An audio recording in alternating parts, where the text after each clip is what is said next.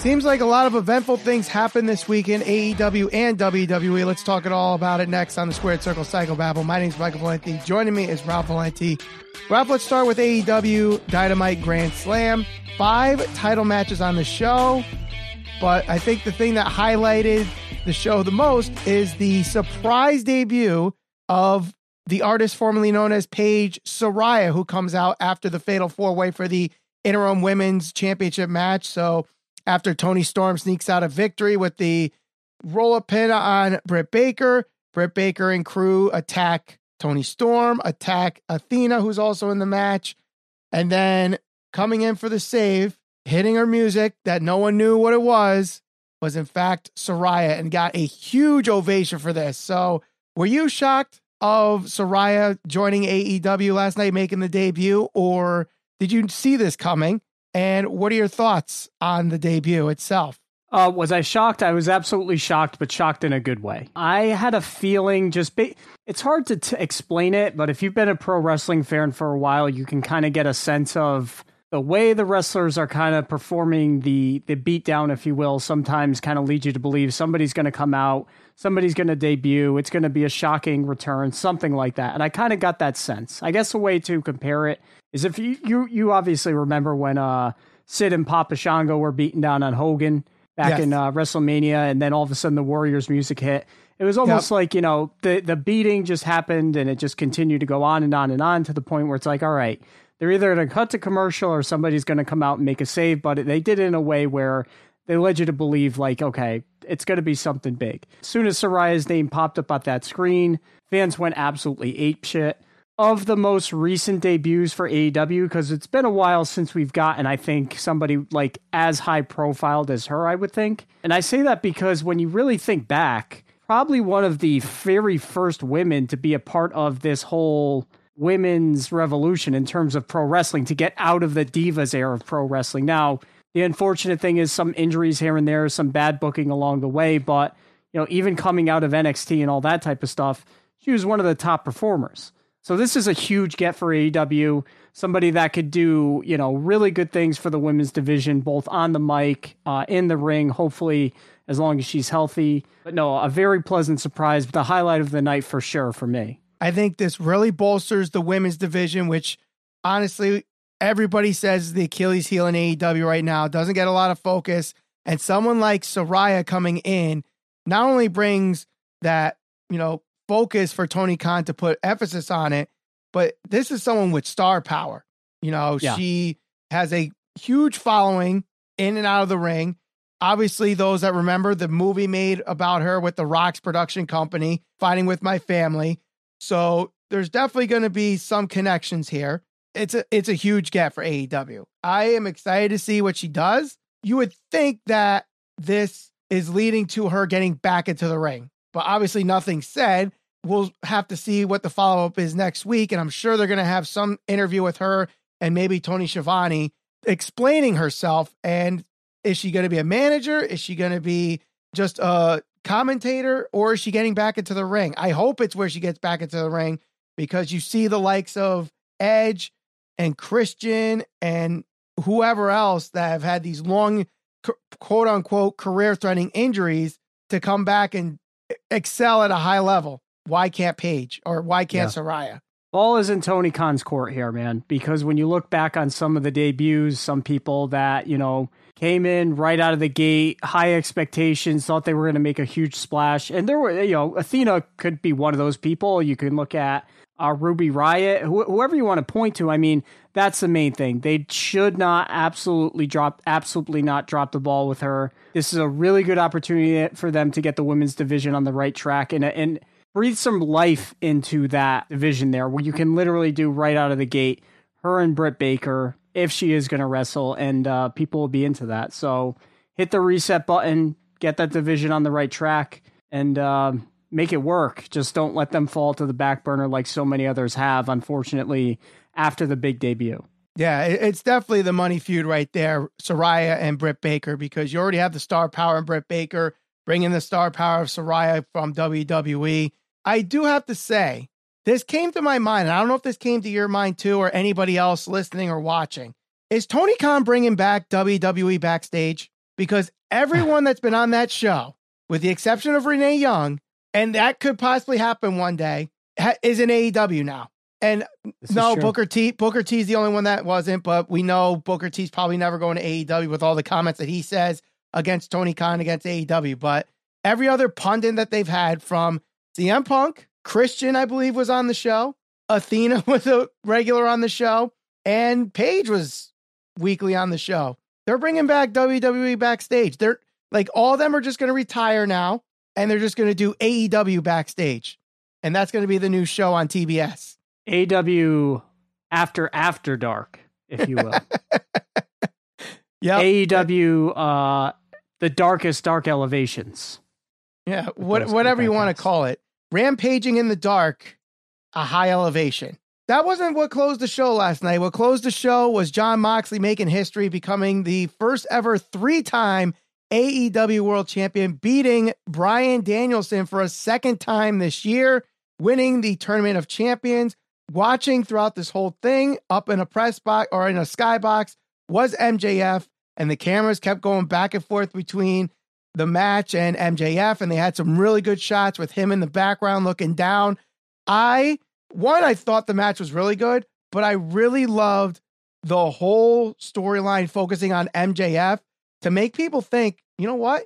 He might wait till this match is over and he cashes in. Yeah. Is he going to cash in? Is he not? And obviously we find out that he didn't, but obviously a little something to keep you watching throughout the end of the show, and actually had a little cliffhanger at the end where Regal looked like he was going to congratulate Moxley on the win, but Danielson looked like he was ripping the belt out of Regal's hands, and then they closed the show. It went to black. It messed it up, yeah. Bryan Danielson put the belt around Moxley's waist. So I believe we were supposed to get that. I think they ran out of time, and I think they cut the screen in order not to go over. But yes, I did see it on Twitter. He did put the belt around Moxley's waist, as he's done with others. I believe Wheeler Yuta. Somebody put a picture out of him Daniel Garcia too. Yep. So that did happen. Let me say this. Aside from this match, but somebody who's involved in this whole quarrel here, MJF is last night, in my mind, had one of his better promos that he's caught in a very, very long. He's always good, but last night he was on another level, because I think last night we got the first glimpse of how he can make his whole persona work as a face. Because even when he's cutting on the fans, he did it in a way where it was like cocky, kind of joking, like, I'm going to sleep with all your wives. And he was like, it's all right. It's fine. It's fine. Like he did it in a way where it's like the cool frat boy, not like him trying to be a dick and draw heat. Now, obviously they didn't end it that way, but in my mind, that guy could be the top guy he may already be the top guy. He really, truly already may be the top guy.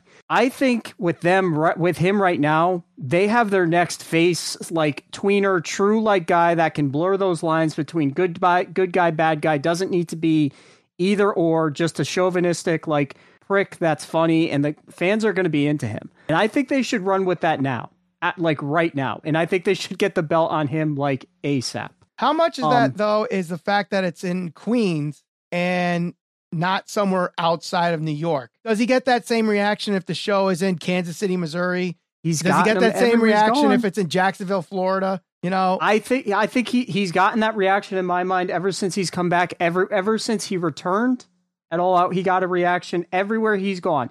He even has tried to get the fans to turn on him, and he's finding it difficult to do that. And I know that's fairly common in pro wrestling, but I mean, Wheeler Yuta is a guy who is essentially beloved by the whole AEW fan base because he's a pro wrestler and that whole thing, that whole shtick. And that's okay, but MJF just absolutely torched him last night, and the fans were booing. At least a good portion of them were booing Wheeler Yuta for trying at least to hold his own. So unfortunately, they showed the weakness of Wheeler Yuta, because going up against possibly the best talker, not just in AEW, but all of pro wrestling last night. So, I mean, that did not put a lot of shine on a guy that a lot of AEW fans love heading into last night. But it's hard to go against the MJF train right now, or whatever he calls it now. Whatever he says his wife rides, his fiance is the only one to ride that. But regardless, this, may have had some shocking things outside of Saraya debuting, Moxley winning the title again, not that much of a shock, although on our community page, I think like 67% voted for Danielson to win the match over Moxley. The thing I think was the most shocking from Dynamite Grand Slam is we have a new Ring of Honor world champion, and it's Chris Jericho. Would you have ever thought in the years and years and years that Ring of Honor has existed, would you ever think Chris Jericho would be the world champion of Ring of Honor? No, absolutely not. I would not have ever thought that. Do you think it was a good move to put the title on Chris Jericho? Number one, I'm not necessarily a fan of them using the Ring of Honor titles on AEW. I've been saying this for a while. I want them to just focus on what's best for AEW. You know, Cesaro, or Claudio, whatever you want to call him, kind of unfortunate. I mean, you think about the message this might send a little bit, right? A guy that leaves WWE because Vince McMahon doesn't believe in him, because he doesn't think he can be that guy. He goes to AEW. He wins what people are considering his first major world championship, only to drop it to a guy like Chris Jericho, who is, if there's a sports entertainer on the whole AEW roster, it's Chris Jericho. Now, from a business standpoint, I guess I understand it. They want Chris Jericho to be the guy in Ring of Honor.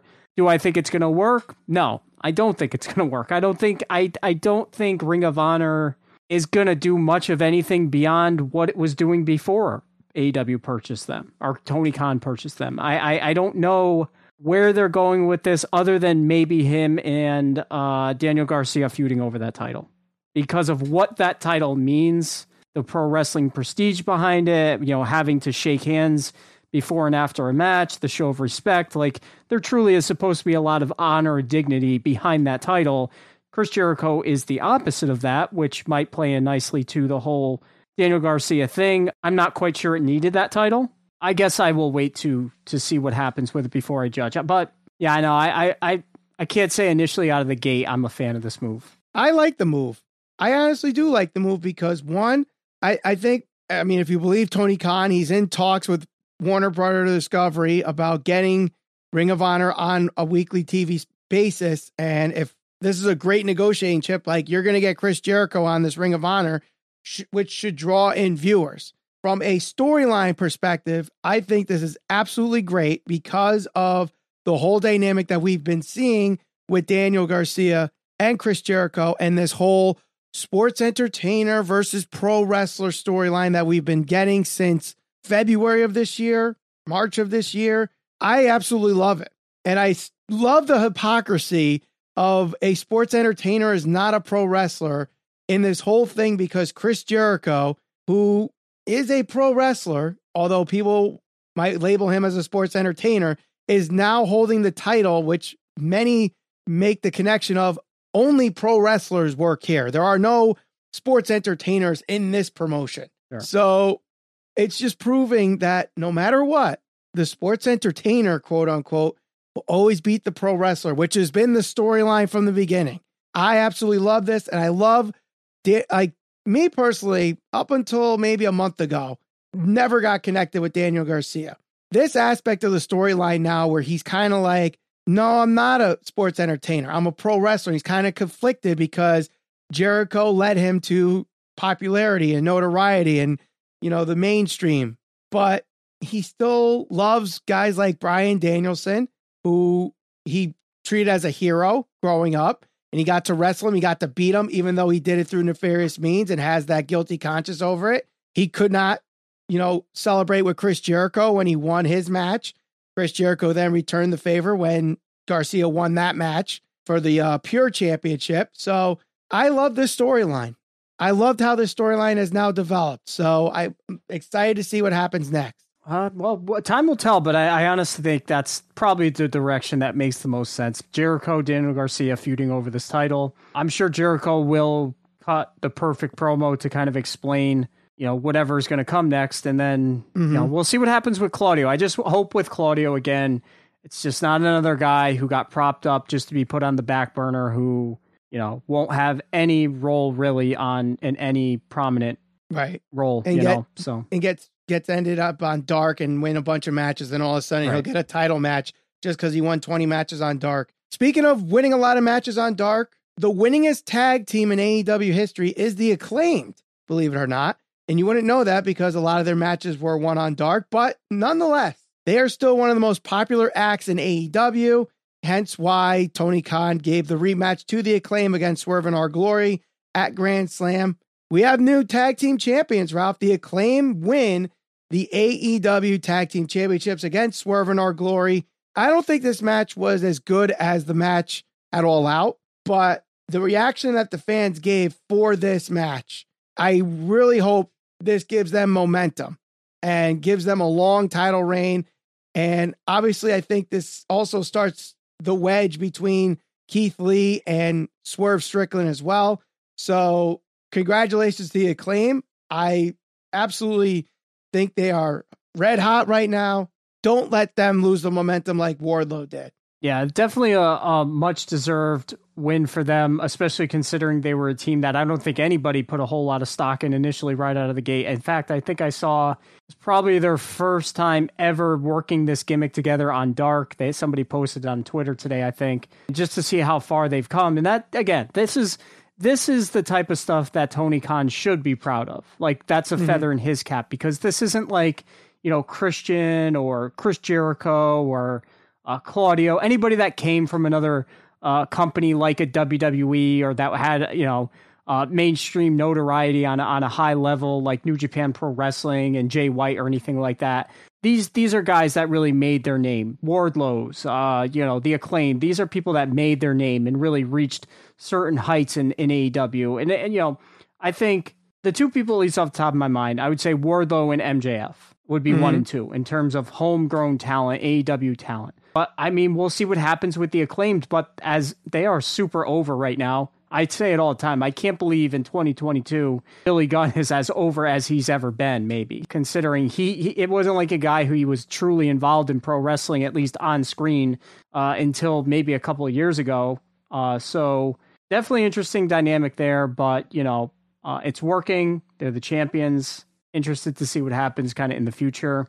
So good for them. The only thing that I worry about was the knee that Max Caster hurt, was that just a work for the story of the match, or did he actually do something to his knee? Because it looked very awkward. Like the camera angle didn't even have him jumping off the top rope, and you could see like he landed away from, what was it, Keith Lee that they tried to do the mic drop on? I believe so, yeah. I think it was Keith Lee. There was a couple different weird spots in this match. There were some weird spots in this, and I think after that injury, whether it was a work or legit, that match kind of faltered a little bit. But then he hits the mic drop and has like I don't know if it was a shot of adrenaline or he forgot he's supposed to work the knee, but he just jumped right on top of the turnbuckle with no problem whatsoever, hit the mic drop, and there's your new champs. But let's move over to WWE.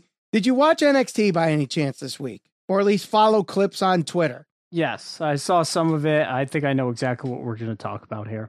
Okay, so for those that did not watch NXT, you may have missed the spot on the show where Shawn Michaels brought in Solo Sikoa into his office with Carmelo Hayes there as well, and forced Sikoa to vacate the NXT North American Championship because he entered a match that was not sanctioned, which he won that match to win the North American Championship. The match was negated, doesn't count. He's not the North American champion, and he had to hand over the title to Shawn Michaels. Now the title is going to be decided in a ladder match at Halloween Havoc that will feature Carmelo Hayes and 4 other participants. Do you think there's a legit reason for this, like storyline wise, or is this just a booking blunder by Shawn Michaels and Triple H and whoever's involved with NXT right now? Well, I hope it's going to lead to something and something meaningful, because I mean, look, I think a lot of people were excited that,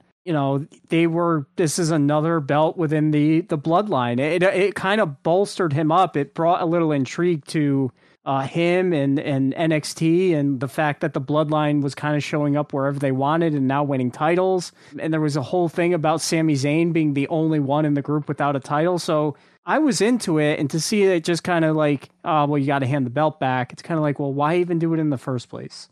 Why even do it? There's some theories you could throw out there. Obviously, you brought up Sami Zayn. Yeah. Did Sami Zayn do some politicking with Shawn Michaels and say, look, and, did his whole conspiracy theory thing, like it wasn't a sanctioned match. He shouldn't be champion. And then that's going to get revealed down the line. And then that eventually leads to him getting forced out of the bloodline for whatever part of the story it's going to be involving Sami Zayn and the bloodline. The other thing is, this is obviously going to piss off Roman Reigns. Does he get involved with Shawn Michaels? And I'm not saying Roman Reigns is going to show up on NXT, but do we see, like, for example, Paul Heyman show up in NXT? Do we see the Usos show up in NXT? And, like, build a story around this. Like, why was this title vacated? Who brought this up? Or is it just going to be like we've seen in WWE booking past, where something happens, they should have a follow-up to it, and then it's like Finn Balor's rope breaking and no one knows how it happened? There's really two things that stand out in my mind so far since Triple H has taken over the realm of creativity.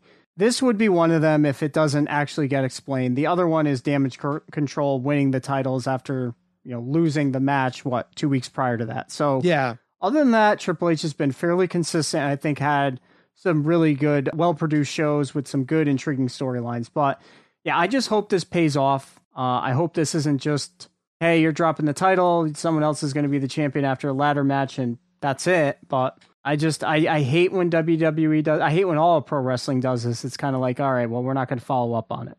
You talk about Triple H, being consistent and doing some good booking for the most part. But I think what everybody's talking about getting people intrigued, might not necessarily be what was in the ring this week, but what was happening throughout the show on Raw. I'm sure everybody in the IWC saw this, that watched Raw or followed Twitter Monday night into Tuesday afternoon. This QR code that showed up on Raw, and it was right when they were showing a graphic for Austin Theory versus Kevin Owens. So you scan the QR code, and there's all this cryptic stuff. It's got a white rabbit that says, "Feed your head," which is the ending lyric of the song White Rabbit by Jefferson Airplane. You click that and it does all this other stuff. It leads to a Hangman game where the question is asked, who killed the world? And it says, you did, is the puzzle that's solved. But it chooses other letters throughout the thing, and the first 5 letters that are chosen spell out demon. So there's a lot of things going on, and people think that this is a tease for the return of Bray Wyatt. Now, when is this happening? It seems like the last frame of this thing that you click on is 9:23, but it looks like a time, not a date, but a time, 9:23, but in blue font.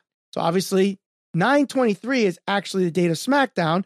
Is this a debut of Bray Wyatt's return? But I told you, Ralph, we were texting about this. And I said, no, could it not be 9:23 the date, but 9:23 the time? And lo and behold, you text me back at 9:23. Someone in the crowd had a QR code, and you scan that and it goes to the same thing. So what the heck's going on here, Ralph? So there's one massive part here that I think you're overlooking. So the bunny actually goes from both sides, and it does 9:23 as a time, and then it flashes to the other side and it says 9:23 as a date. So I think, which is tomorrow, SmackDown, whomever this is, whether it's The Fiend, and it can be The Fiend because I think the thing it says you did, or follow me, or who ruined the world, or whatever the question was. You did. I think that can be some type of cryptic message for Roman. Roman was a guy that came back, right? He ruined the world when he beat The Fiend and took the title from, was it him and Strowman in that triple threat or whatever match? Yep. So there could be a tie to that, or it could be Demon. You think of Finn Balor. Is Finn Balor going to go after Roman? Because, correct me if I'm wrong, Roman in that very odd match where the ring rope broke, is this Finn Balor and is his whole gang of posses there in the Judgment Day? Are they going to go after, the bloodline? Well, the thing is, the X's on that were purple, which would tie into the Judgment Day color theme right now. So that could be something that people are overlooking because it seems like everything is tying into Bray Wyatt, but it could be the Judgment Day. It could be the Demon Finn Balor as, a dark horse or a red herring, whatever the case may be. I know some people have even gone back to interviews that Bray Wyatt did with Michael Cole, where he basically said, I don't know if it was the exact who killed the world you did, but it was something like, who makes these labels? Who's make these labels? You did. I get it, but sometimes those could be a reach, but I feel like psychics do this all the time, where like they speak vaguely but specific at the same time so that people think the psychic knows what they're talking about. I felt like people making these kind of connections is exactly that. So until 9/23 Friday night, we don't know for sure if this is Bray Wyatt or not. But I have my DVR set. I don't know if you could set it exactly to 9/23, but SmackDown's automatically recorded on my DVR anyway. So I'll just fast forward to 9/23 when that time comes, because I'm going to be too busy trying to figure out how to watch Aaron Judge break a home run record on Apple TV, even though I don't have Apple TV Plus. I will be right there with you. But 9/23, I will probably be flipping back to SmackDown. You know, the other thing that people might be talking about coming out of Monday Night Raw is we knew that Extreme Rules was going to have Seth Rollins and Matt Riddle at some point. But to what extent? You figure the show being called Extreme Rules and the back and forth that these two have had, you think it'd be settled in an Extreme Rules match. No. That's not the case. So Seth Rollins gets screwed out of the United States Championship match against Bobby Lashley thanks to Matt Riddle. Matt Riddle gets the retaliation from Seth Rollins in a tag team match with Riddle and Rey Mysterio against the Judgment Day when Rollins attacked Riddle. They get backstage and another pull apart that we've seen many times in this story. Seth Rollins says, fine, I'll give you a rematch. You tell me the time, you tell me the place. And Riddle goes, Extreme Rules, Fight Pit. We're getting the Fight Pit back route for the first time since it was called the Lion's Den match. WWE is having the Fight Pit. I'm excited for this. I really am. I think, obviously, we've seen Riddle in the Fight Pit before against Timothy Thatcher, and that was a great match. And if you don't remember that, go back and watch that. That was a good match. They have such good chemistry. I'm excited to see how this develops in the Fight Pit, honestly. Yeah, absolutely. And if nothing else, I mean, the one thing that I said about this, and more specifically Triple H taking over, is Matt Riddle definitely seems like he has a little bit of an edge to him. It's more of a serious persona, not so much the joking stoner type guy. And I think that this persona of him can go much further and people can take him serious and connect with him. And who knows, maybe one day challenge for a title or do whatever. But this is exciting. I'm excited for the match. I think it's going to be a good back and forth because these guys do have good chemistry. And it will be different. It'll be different. It'll be something to look forward to on Extreme Rules that's, you know, a different look, a different feel, not just, okay, kendo sticks, tables, chairs, garbage cans. It will have its own unique thing, and it'll give Seth an opportunity to continue to do what he's done all year and just have great matches with another guy who's very good. Assuming Roman is not on the card, does this main event Extreme Rules? I would imagine this probably would. I don't know what else you could really main event with unless you go with one of the US or IC title. Or tag team championship. Yeah, I guess you can, but I mean, I would say Riddle and Seth probably have the biggest rivalry, longest running rivalry, at least right now. And the last time Roman wasn't on a card, Seth Rollins main evented with Cody Rhodes in a Hell in a Cell match. So most likely this will main event that pay-per-view, and I think it's a great way to close out that show. But speaking of Roman Reigns, we found out who his next challenger is going to be. And no, it's not anyone you probably thought of a couple weeks ago, but it was announced at a press conference last weekend that Logan Paul is going to be challenging Roman Reigns for the undisputed WWE Universal Championship at Crown Jewel, November 5th, I think is the date. I know there's a lot of people that are loving this idea. There's a lot of people that absolutely hate this idea. I understand the argument for both. I honestly don't know where I stand on this yet. I feel like this is going to bring a lot of eyeballs to the industry, which helps not just WWE, but all promotions outside, including AEW. The match will be better than what people that are against it would think, because Roman, say what you want about him, has great match after great match after great match. Yes, he had the blunder against Brock at WrestleMania, but injuries were more of an issue than execution of the match. And if someone mentions the Undertaker match and blames Roman for that, I'm sorry. You're just a Roman hater at that point. Okay. None of that was his fault. That was all Undertaker. He should have not been in that match to begin with. But nonetheless, that was 6 years ago. Roman is a much better wrestler, much better storyteller, much better talker that could sell this match.